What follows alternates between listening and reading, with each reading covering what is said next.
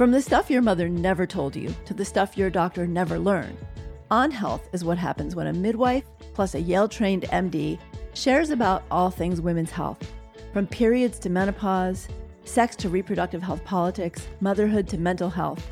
Join me for taboo-busting conversations that demystify and destigmatize our bodies, all while bridging the gap between conventional medicine and wellness. Along the way, we'll be exploring the science and wisdom of how our bodies work, what makes us well, what gets in the way, and how we can live our best lives on our terms. When it comes to women's health and well-being, there's nothing we won't talk about. The new medicine for women is here. I'm Dr. Aviva Romm. Welcome to the podcast.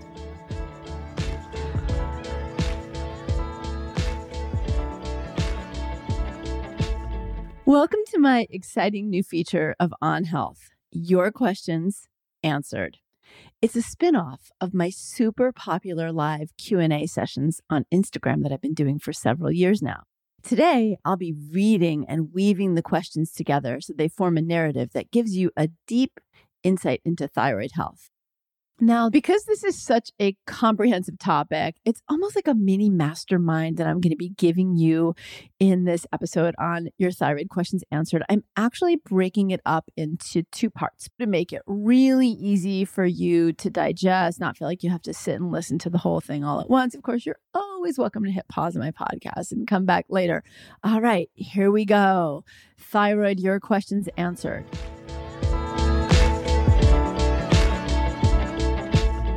So why thyroid today? Because about 1 in 8 women will experience a thyroid problem in her lifetime. And of those who do suffer from a thyroid condition, at least 80% are women. And thyroid issues can have a significant impact on both our health and our well-being, from low mood and low energy to poor sleep, to weight and metabolism problems, to hormone, fertility, and menopause symptoms and problems, to long and short-term cognitive problems like brain fog, all the way to dementia, and even bone health and heart disease. It's one of the top conditions for which women are likely to be dismissed by their doctor as just stress in our heads or normal, as in you're postpartum, so of course you're tired.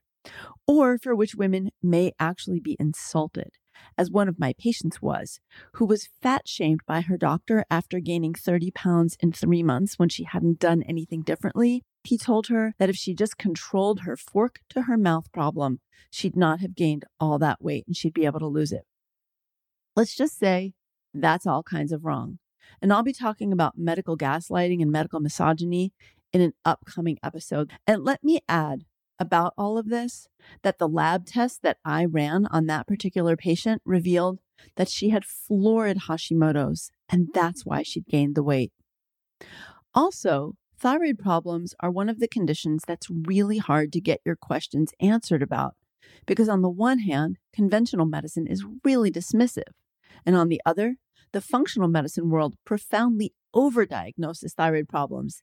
And many providers in that camp will even put women on thyroid medication to help with weight loss, energy, and mood, even when there's no detectable thyroid problem. Some don't even test for thyroid problems before they do that. That's not good medicine.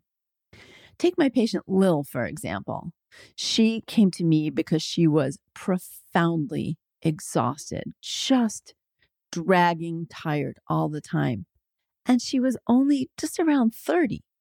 She was on thyroid medication because she had been to an integrative functional medicine doctor who told her that she had a thyroid problem. Actually, what he did was wave some kind of electronic wand over her neck.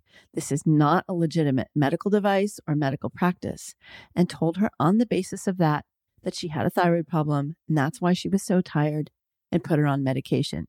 Fast forward 2 years later, when she landed in my office, and I went back through all of her history of labs, asked her if she'd be willing to put a pause on her thyroid medication for a minute so we could get some new labs.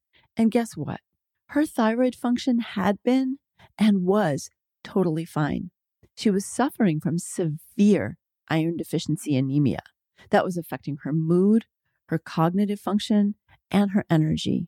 And once we started her on a treatment for iron deficiency anemia, she felt better, didn't have a thyroid problem, and didn't need thyroid medication. And that's just one of many examples of these kinds of situations that I've seen in my medical practice and encountered from women everywhere I travel, teach, and speak.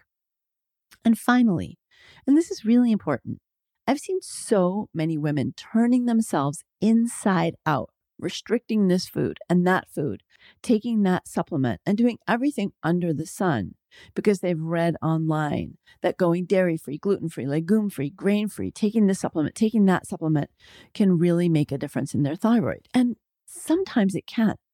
But for a lot of women, they just end up over-restricting, not necessarily getting better, and taking handfuls of supplements that aren't making a difference. So it's important to me that you get the information you need and also information that you can trust. So today, I'm answering the real life questions that were sent to me by women like you. And I'm going to go and do a deep dive on thyroid health and hopefully dispel some myths while providing some helpful guidance and a dose of empowerment that you've got this should you need it now or later. This episode is not meant to replace medical care, but it does help you figure out how to know if you have thyroid symptoms. And I talk about how to get your provider on your side to help you get the answers and treatment you need if you do have a thyroid problem. So let's start with a thyroid overview, because one question I got is, Dr. Ram, I know this is basic, but what is the thyroid anyway? So I always, first of all, say no question is too basic. So I love when these foundational questions get asked because it's so often that women sit in a group and they don't know the basics, but feel silly asking. So starting with a 101. If you were to take your fingers and make a little bow tie shape out of your index finger and thumb on one side and index finger and thumb on the other side, and join those at the middle and put them right in front of your neck. I'm actually doing this even though you can't see me because I perpetually talk and teach with my hands. If you made a little bow tie and put it right in front of your neck where your Adam's apple is, that is the location of your thyroid. Your thyroid is a gland. What a gland is an organ in your body that produces and releases or secretes hormones. Those hormones then either act locally on the gland or a nearby organ, or more commonly, they travel throughout your bloodstream and reach another part of their body where they do their actions. So thyroid hormone goes all around your body and it tells your cells to do the actions that thyroid hormone does. Growth, brain function, ovarian function, lots and lots of hormone functions. The thyroid gland produces an inactive thyroid hormone called T4 and a tiny bit of an active thyroid hormone called T3, so thyroxine and triiodothyronine. Predominantly T4 is released, goes into your bloodstream, reaches the liver, where it's then primarily converted to this active form, T3. There are some other thyroid hormones, T1 and T2, but the primary ones that we focus on are T4 and T3, and you're going to hear more about those as we go forward through this episode together today. The thyroid's function in the body from the time we're in our mama's wombs is to control our growth and our development. So it controls growth of bone, it controls brain growth and development, and it stimulates a lot of function. So it stimulates a lot of hormone function, for example. One of its primary functions is to control how fast or how slow our metabolism goes. That is our ability to use the energy that we're extracting from our food in the form of calories. When that metabolism is speeded up or slows down, also affects things like the rate of your heart or your cognitive function or other functions in the body. So a fast functioning thyroid or a slow functioning thyroid, as you're going to learn a lot about today, you're going to walk away being like basically a thyroid expert today, is going to have a huge effect on things like your heart rate, your cognitive function, your memory, your weight, your energy in general, your sleep. It also affects our moods. If it's slow, it can cause depression or anxiety. If it's fast, it can cause anxiety, and so on. So it's a really critical organ for our lifelong health.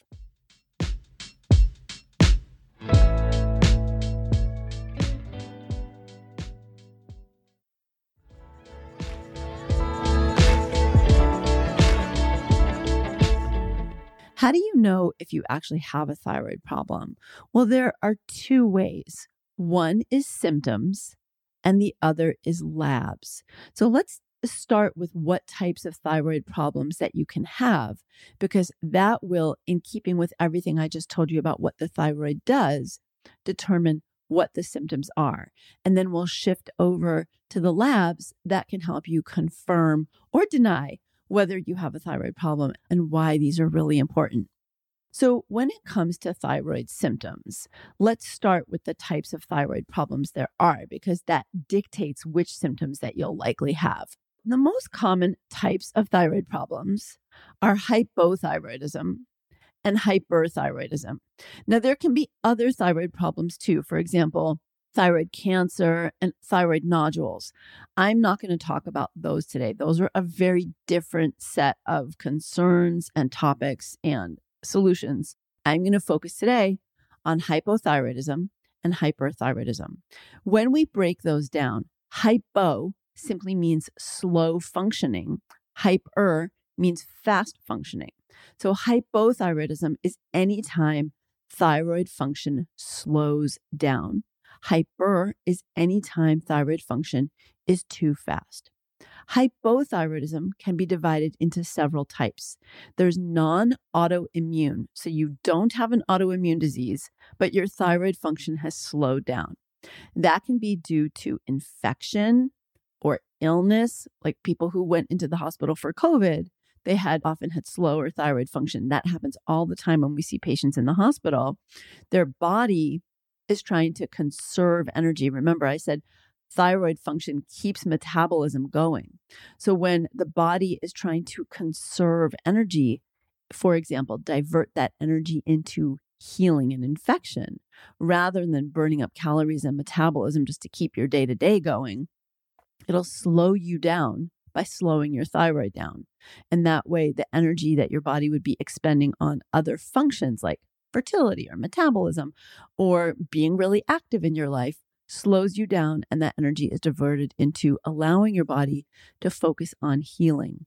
Similarly, anytime you are really deeply exhausted, overwhelmed, or struggling with what are commonly called adrenal problems, so you're in burnout, you're in a lot of stress, your body is also, in its brilliant infinite wisdom, going to try to slow you down to help you conserve energy.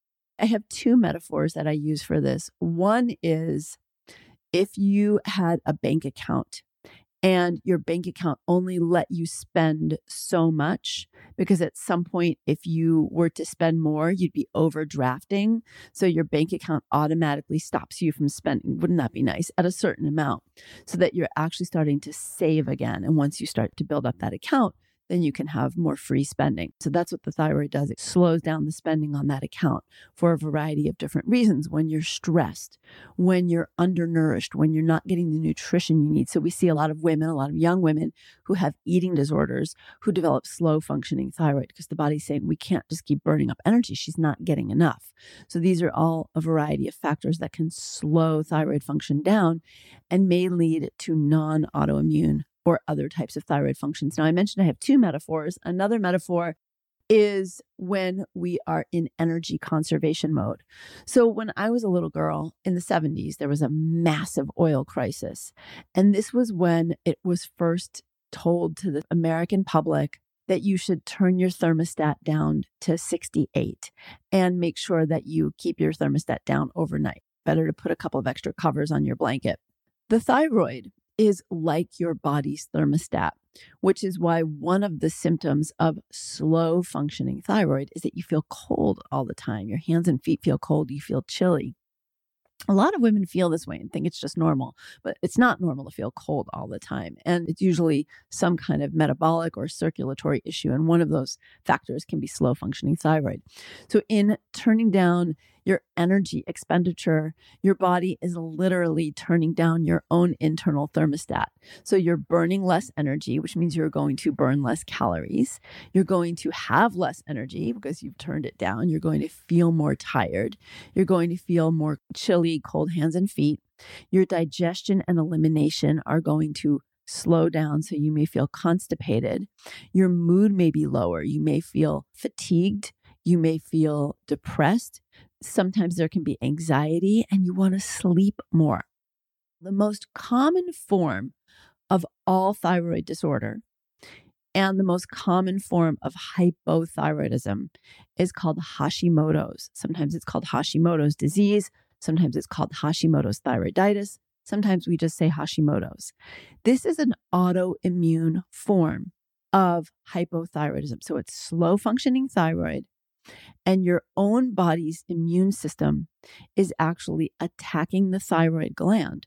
Autoimmune conditions, for those of you who don't know what that term is, literally means your immune system is attacking itself. With Hashimoto's or with any number of autoimmune conditions, this can happen for a variety of reasons. Sometimes something really random happens, like you get a pretty significant viral infection, and the way it shows up is that your immune system starts to attack the virus. But some of the proteins on that virus, and this can happen with bacteria too, they actually resemble tissue in your thyroid gland. And so inadvertently, your immune system starts to attack your thyroid cells, and that leads to inflammation in the thyroid cells. And some of the thyroid cells can actually die off, and they can malfunction and not produce thyroid hormone. This can also happen due to radiation exposure, certain types of environmental toxins, and also can happen due to other autoimmune conditions. So, for example, and we're going to talk much more about this connection between gluten and Hashimoto's, people who have true celiac disease often also have or develop Hashimoto's. And in fact, I've seen patients who have come to me who had a diagnosis of Hashimoto's, and it turned out they had celiac. And when we treated the celiac and we caught this very, very quickly, we're actually able to put the Hashimoto's into remission. When you have a condition, leaky gut, also called intestinal hyperpermeability, I actually talked about this in a recent podcast episode with my dear friend and gastroenterologist, Robin Chutkin. I have a whole chapter on this in my book, Adrenal Thyroid Revolution, and also in Hormone Intelligence. There are a lot of different factors that most of us are exposed to, whether it is antibiotic overuse, use of certain medications like anti-inflammatory medications, or even some antidepressants.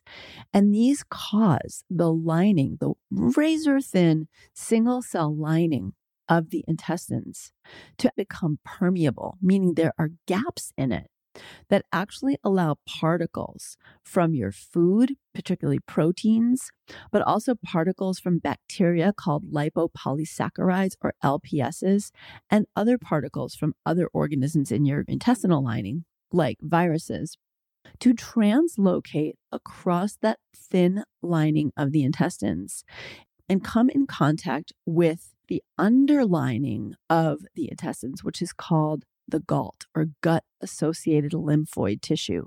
There is more immune system in your gut than anywhere else. And when these protein particles and viral particles, bacterial particles cross over, they activate the immune system. And similarly, they can trigger the immune system to react against those proteins, and in turn can accidentally start to attack the thyroid. Now, another thing can also happen, which is that these particles can actually get into the bloodstream, so the immune system becomes even more heightened. I mentioned that the immune system can start to attack the thyroid because the thyroid proteins look like proteins that they're trying to attack on these organisms like bacteria and viruses. When you do get a viral infection, some of the virus can actually get into the thyroid. So in trying to attack the virus in the thyroid cells, the immune system may also attack the thyroid and destroy some of those cells. So there's non-autoimmune hypothyroidism that can happen from fatigue, adrenal reasons, just a random infection that's not causing autoimmunity, but is affecting the thyroid. It can also happen if you're exposed to environmental factors like certain herbicides, pesticides, bromine, fluoride that can affect thyroid function. And then lack of nutrients that your thyroid needs can also affect it. Your thyroid needs a number of different nutrients that we're going to talk about that are really important for our health. And a lot of us aren't getting enough of, which is partly why 1 in 8 women will ultimately have a thyroid problem. It's really a high number, y'all.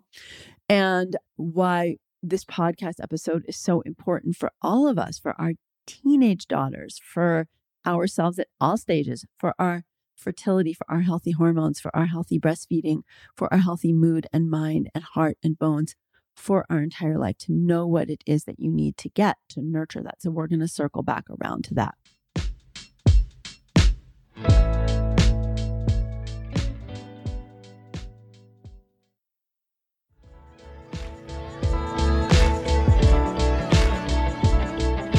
So there's 2 more forms of hypothyroidism.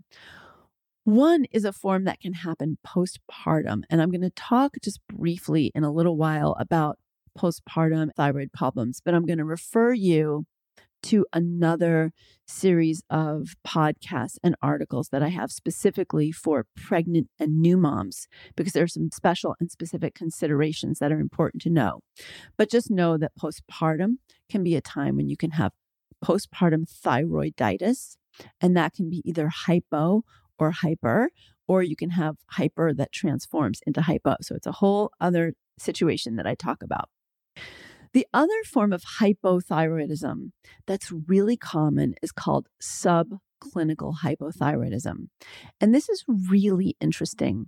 So when you get thyroid testing done, you get thyroid labs.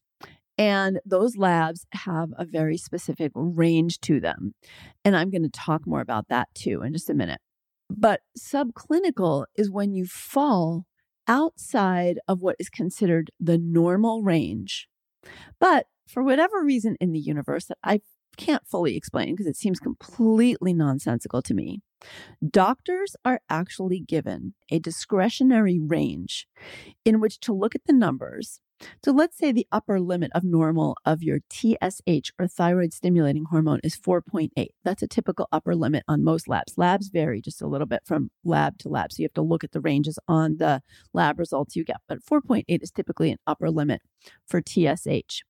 If your TSH is 5 up to 10 or even up to 20, your doctor has the discretionary right to decide whether he or she thinks that your symptoms that you're coming in with are related to your thyroid or not, and decide whether to treat you, even though you're far outside the range. When that happens, and you may say to your doctor, I'm a little tired, I've been gaining weight, and your doctor looks at your TSH and says, oh, it's only 6, and the normal is just like 4.8, so that's not that much. You don't have thyroid problems, or you have subclinical, and we're not going to treat you. Meaning you have it, but it's not enough to give you a diagnosis or for me to say you have it. Well, the reality is if you have it, you have it. And if it's causing you symptoms, you have it. And I've actually even read a medical journal. This was either New England Journal of Medicine or the Journal of the American Medical Association a few years back, where they had a case history of a woman whose TSH was 15. And she had depression, anxiety, weight gain, poor sleep. She had all the symptoms. And the whole case that they were presenting was about whether or not you should prescribe her medication to help her with her symptoms. And the woman was in her 60s. And at the end of the case, the doctor in question did decide to give thyroid medication. But what's so insane to me about this is that we know with women in their 50s, 60s, and beyond, slow functioning thyroid can be a risk factor for congestive heart failure because it slows down the heart rate and it's not pumping as effectively, and cognitive dysfunction, including dementia. But even just having cognitive dysfunction and forgetting to turn the gas off on your stove can cause you some really serious health consequences. So when people come to me and they say to me, look, I have these symptoms and I can't get my doctor to do anything, and my doctor's saying I'm subclinical, that's when it's really important to go back to your provider and say, I understand that subclinical is not normal and I'm really feeling unwell and I would like to do something about this. And we'll talk more about what to do if your doctor doesn't support you.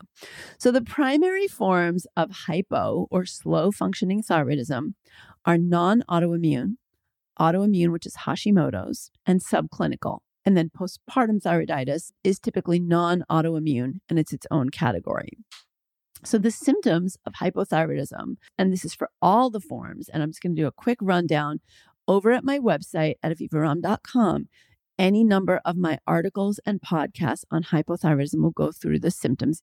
The most common ones are fatigue, depression, poor sleep. There can be anxiety. There can be weight gain, and sometimes it can be significant, 15, 20, 30, 40 pounds, and you haven't changed your diet, you haven't changed your exercise, or if you have changed your exercise, you've only slowed it down because you were already feeling so tired. Dry skin, constipation, dry hair, hair loss, and also in more advanced cases, there can be thinning or loss of the outer third of the eyebrows. There can be more symptoms as well. Heavy periods, skipped menstrual cycles, fertility challenges, miscarriages can be a sign of hypothyroidism, low breast milk production, postpartum depression. Hyper, when we think of somebody being hyper, we know what that means. Hyper is fast, right? It's moving fast. Hyperthyroidism can also be non-autoimmune, postpartum, or autoimmune. The most common form is autoimmune, and that's called Graves' disease. Grave', not like you're in the grave. It's named after someone named Grave. And the symptoms are almost exactly the opposite. So whereas with hypothyroidism, your energy slows down. With hyper, you get really agitated. You can be talking a mile a minute. You can be really, really anxious. You have incredible trouble sleeping. And this is interesting because you can become really fatigued, but it's usually because you're just not getting any sleep. I mean, you just feel like you're wide awake. In hyperthyroidism, people are just famished and they're losing weight. You can feel rapid heart rate, really agitated. Your heart is palpitating. You have trouble sitting still. You're really restless.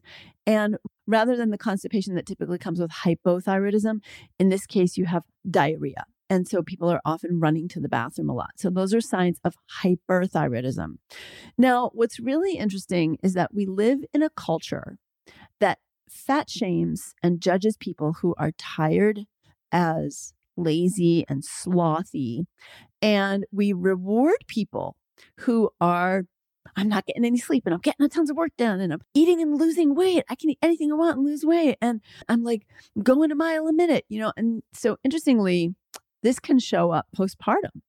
And women are like, yeah, I don't need any sleep. And I'm like feeding the baby and I'm breastfeeding and I'm losing weight. And yet they're also struggling with postpartum anxieties. If you're feeling that way, it is also still actually important to check your thyroid.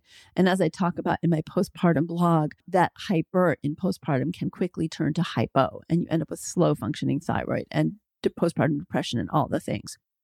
If you are not postpartum, but you are pregnant or non-pregnant, and you're experiencing any of these symptoms that I just described as hyper, it's really important to get evaluated to make sure that you're not having hyperthyroidism. So I mentioned some of the risks of hypo with bone loss, heart disease, dementia. Hyperthyroidism has some pretty significant risks too.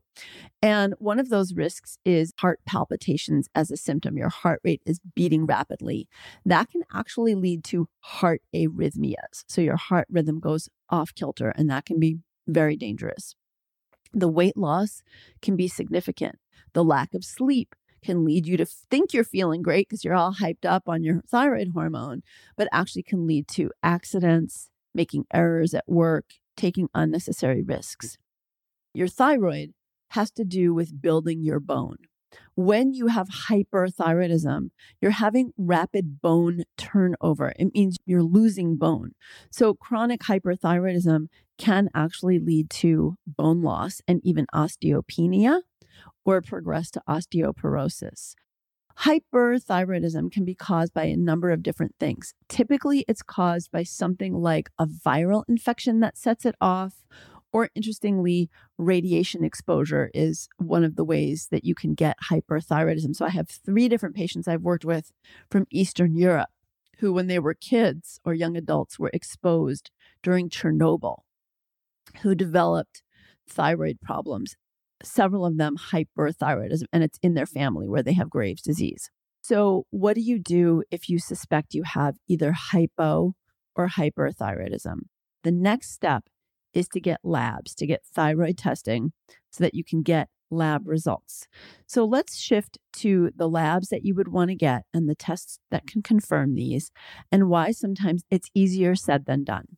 Now, here's the question that came in. What tests should you request from your doctor if you suspect a thyroid issue, and what levels are optimal? It seems to differ from practice to practice. So the first thing to know is that your thyroid produces not just the free T3 and the free T4 that I mentioned earlier, but it responds to something called TSH, thyroid stimulating hormone. Now, this is produced in your pituitary gland in your brain. So your hypothalamus triggers your pituitary gland in your brain, kind of behind where the third eye metaphorically is.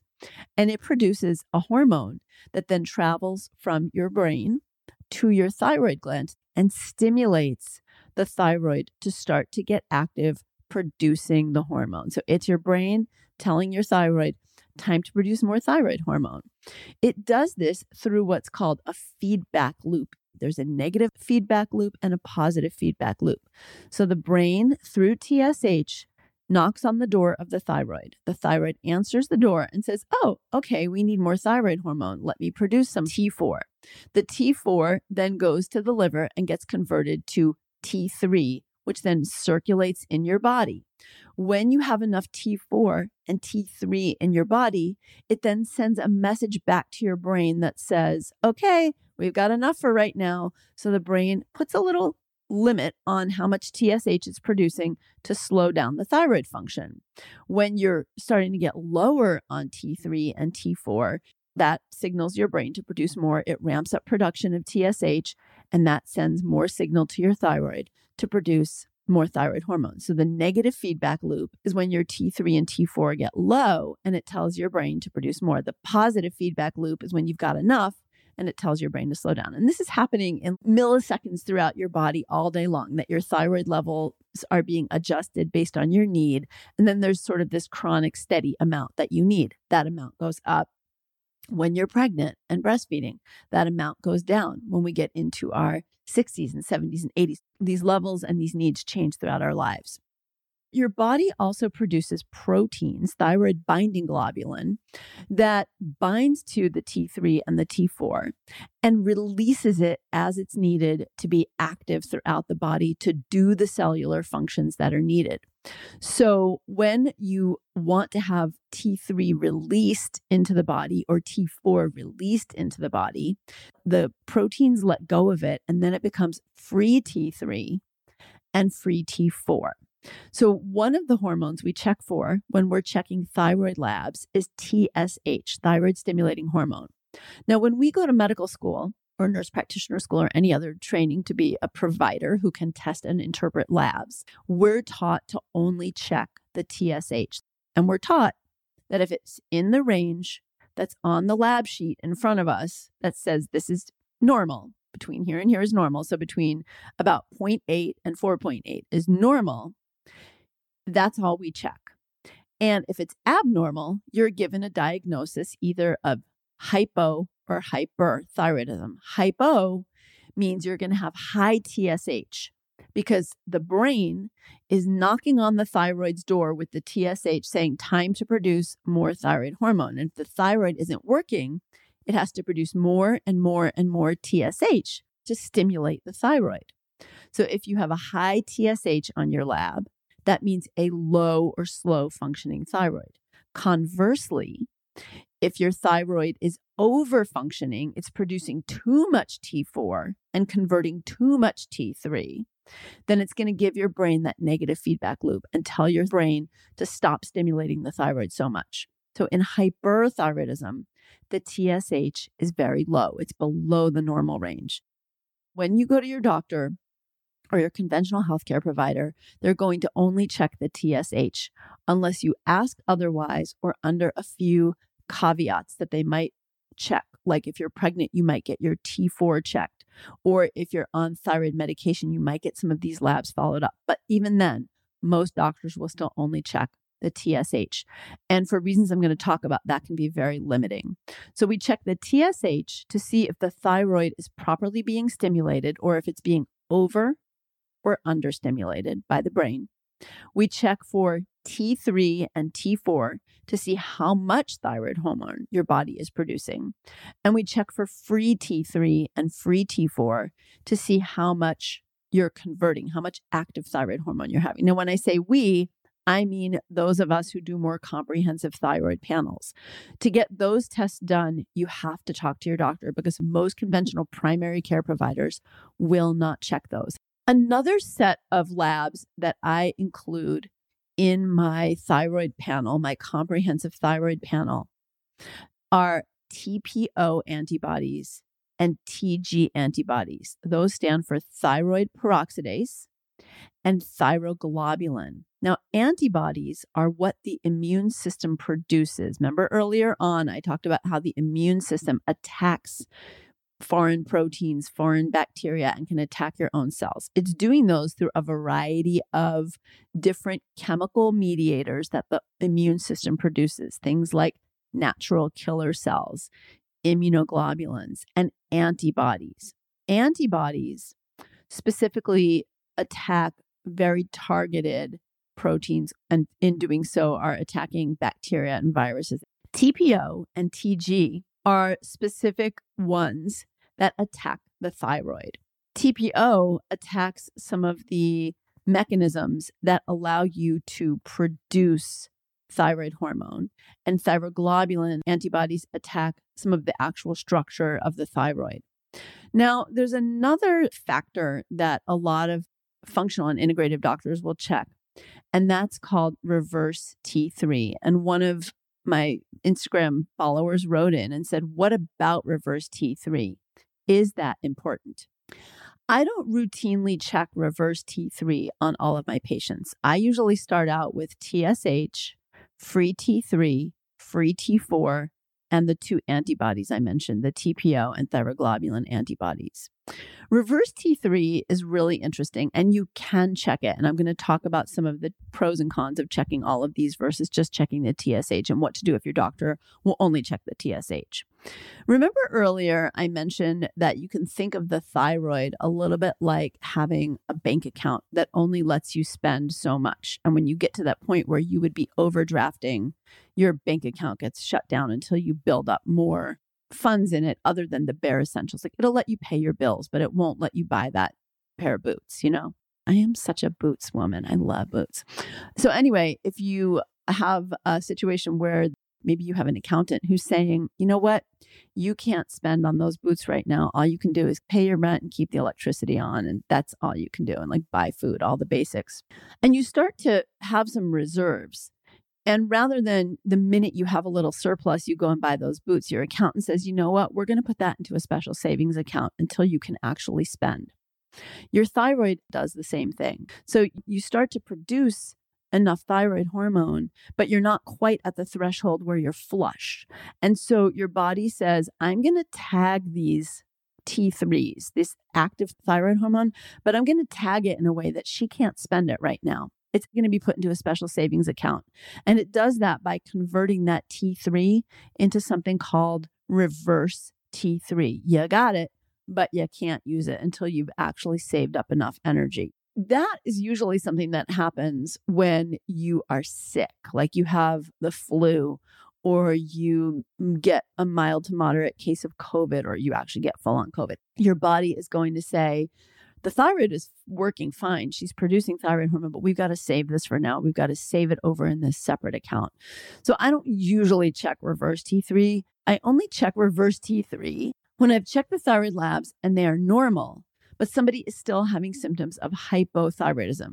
Because I'm like, the thyroid's functioning fine, but she's still having all these symptoms. Maybe she's making T3, but her cells aren't getting it because her body is socking it away as reverse T3. When I do see that, we want to really work to support and re-nourish the body, not just add on more thyroid hormone, because the body's saying, we want to reserve this energy right now, not spend it. So we want to work with the body, not against it. So I'm not going to give you all the levels of what's normal for thyroid labs. First of all, you wouldn't memorize it and you just feel stressed by that. So what you want to do is go over to either my book or to my website and you'll see the thyroid labs and you'll see a full explanation for what it means when thyroid labs are, let's say, TSH is normal, but free T4 is low and free T3 is low, or TSH is high, or TSH is low. So you don't have to memorize any of that. Also, there are some discrepancies in how thyroid labs are interpreted, and this is critical. There are two camps of how TSH is interpreted. One camp uses the standard lab range that you will see when you get your labs back, that 0.8 to 4.8 that I mentioned for TSH. But what's really interesting is that when that lab range was decided upon, it was based on taking blood samples from a wide swath of Americans with no distinction between whether those people had or didn't have thyroid symptoms. So it's not necessarily people with healthy thyroid function. You get this wide range. Now, there's another camp of endocrinologists, people who study these thyroid hormones and other hormones, who said, but wait a minute, what if we only looked at the thyroid function of healthy people with no thyroid symptoms? And when they did that, they actually found that the range was more like 0.8 to 2.8. That's a much tighter number. And so that's why you may get your labs back and you may have something like a TSH of 3.8 and you're tired and you're gaining weight and you're not getting pregnant and you're trying and you're trying and you're trying, or you're having depression and anxiety and you don't know why. Now, there's a lot of controversy around this. And most physicians in the United States are actually working on that higher range, that bigger range. So a lot of people have a thyroid problem and don't get diagnosed. Interestingly, fertility doctors, when they're working with a woman to try to optimize her fertility, if her TSH is over 2.5, she will be treated with thyroid medication because the optimal range for fertility is more like 1 to 2.5. Now, if that's optimal for fertility, it's probably optimal for our gynecologic health in general. Now, this is also interesting because, as I mentioned earlier, a lot of integrative and functional doctors will far overdiagnose thyroid problems.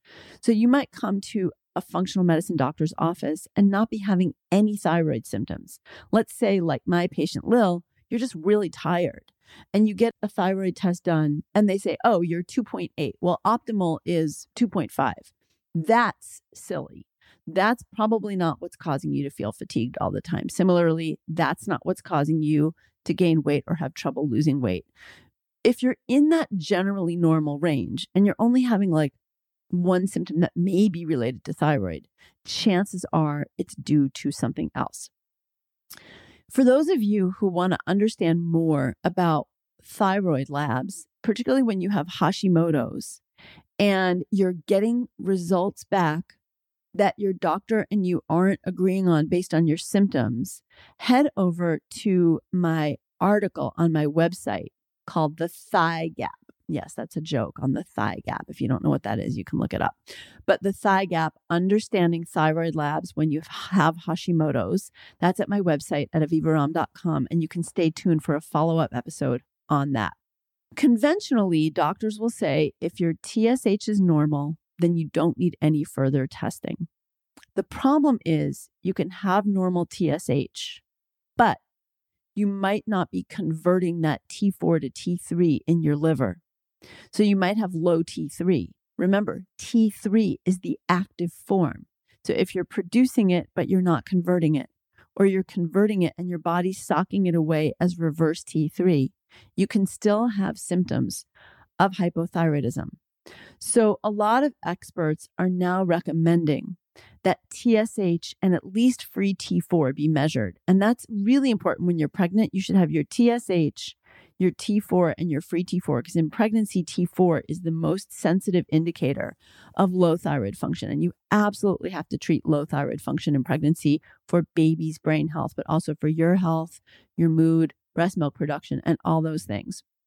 There are other forms of hypothyroidism and thyroid problems that are due to dysfunction in the brain. If your hypothalamus or your pituitary are not functioning normally and not producing TSH, measuring other hormones can also help you to know whether that is central hypothyroidism or secondary hypothyroidism. When it comes to the antibodies, conventionally trained doctors also don't check those standardly.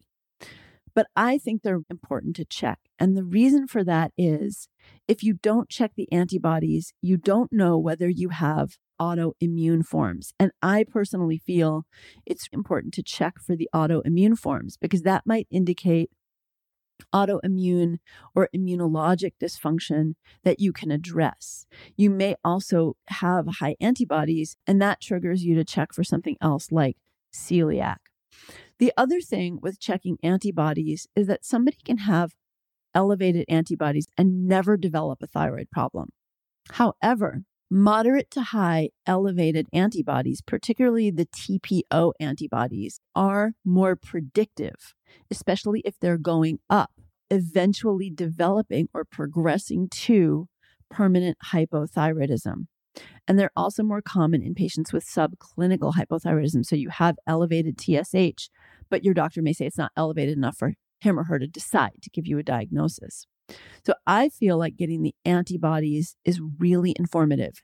And they're also really informative when you're pregnant because elevated TPO antibodies in pregnancy also is a risk factor for developing postpartum thyroid problems. And if you can get ahead of that, which I talk about in that podcast and article on postpartum thyroid problems, you can really make a difference in preventing postpartum depression, postpartum anxiety, low mood, fatigue, trouble losing weight, and also breast milk problems.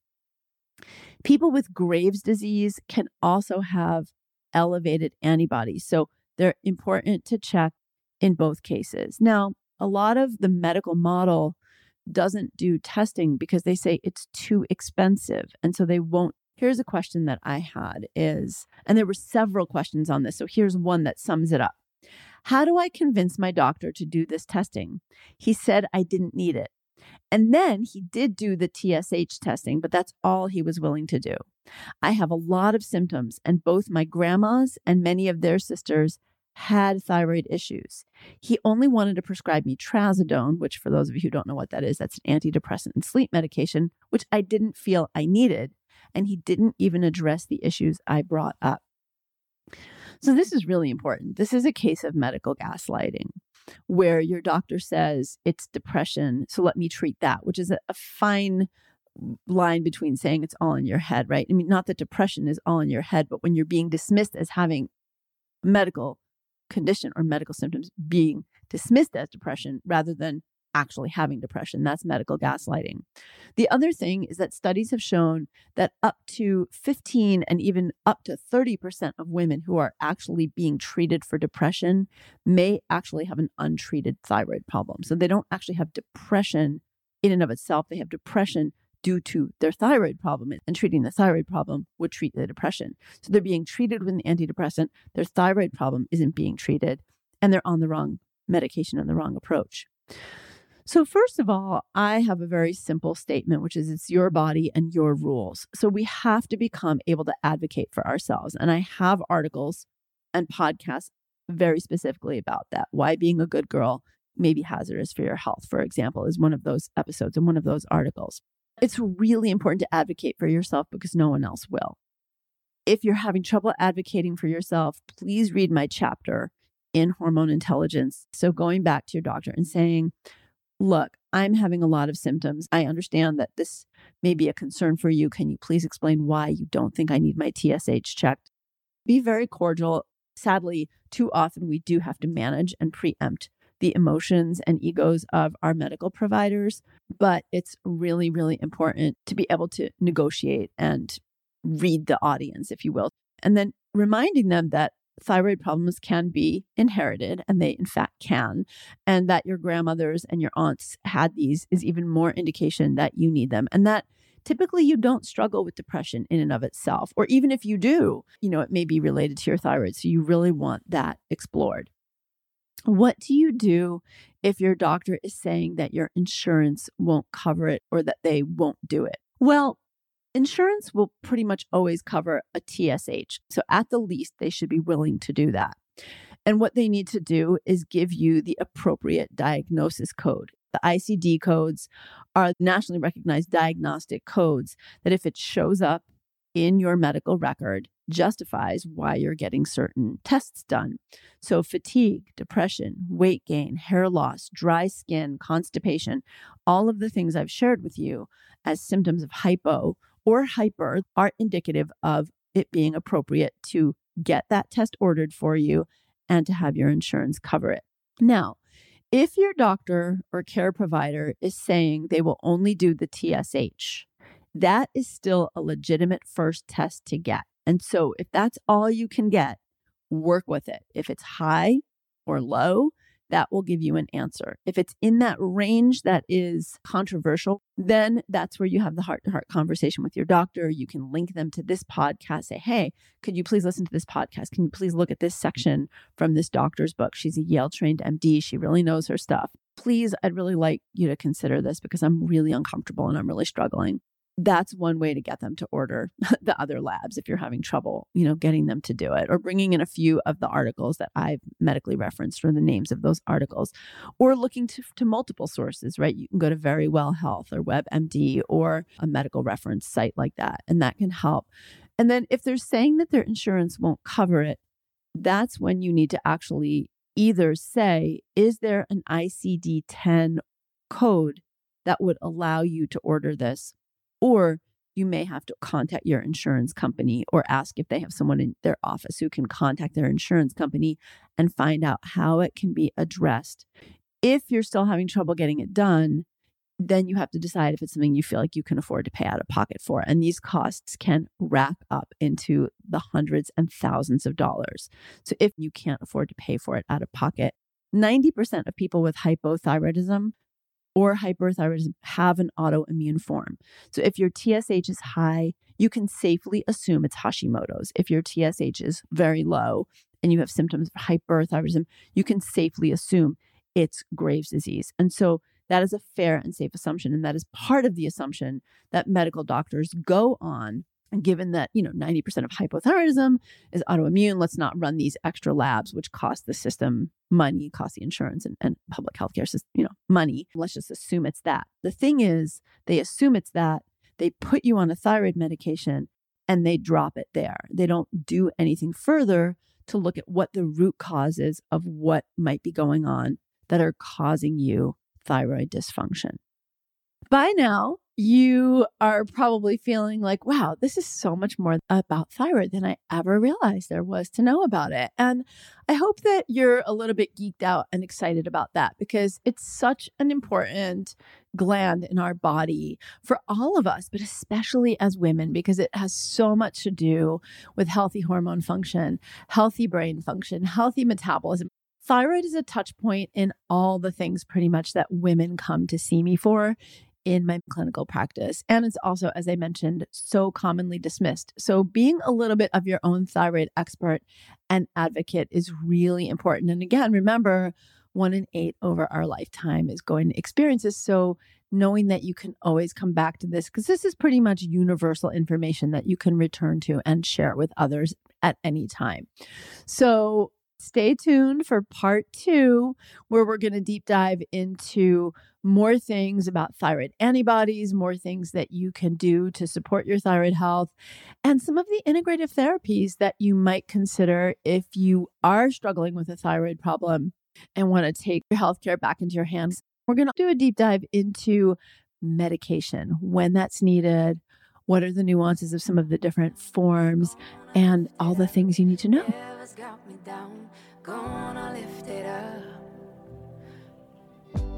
I hope you enjoyed this episode, that it helped you to feel seen and heard, and perhaps that it even brought you some aha moments. Please share the love by sharing this with a friend or someone in your life who could benefit from the kinds of things we talk about in this space. Also, make sure to follow me on Instagram at dr.avivaram and go to avivaram.com to join the conversation about the show on my blog. While you're there, you can sign up for my free newsletter with tips on taking back your health. Be sure to leave a rating and a review for the podcast and follow the podcast to be notified of new episodes every week. Can't wait to see you next time.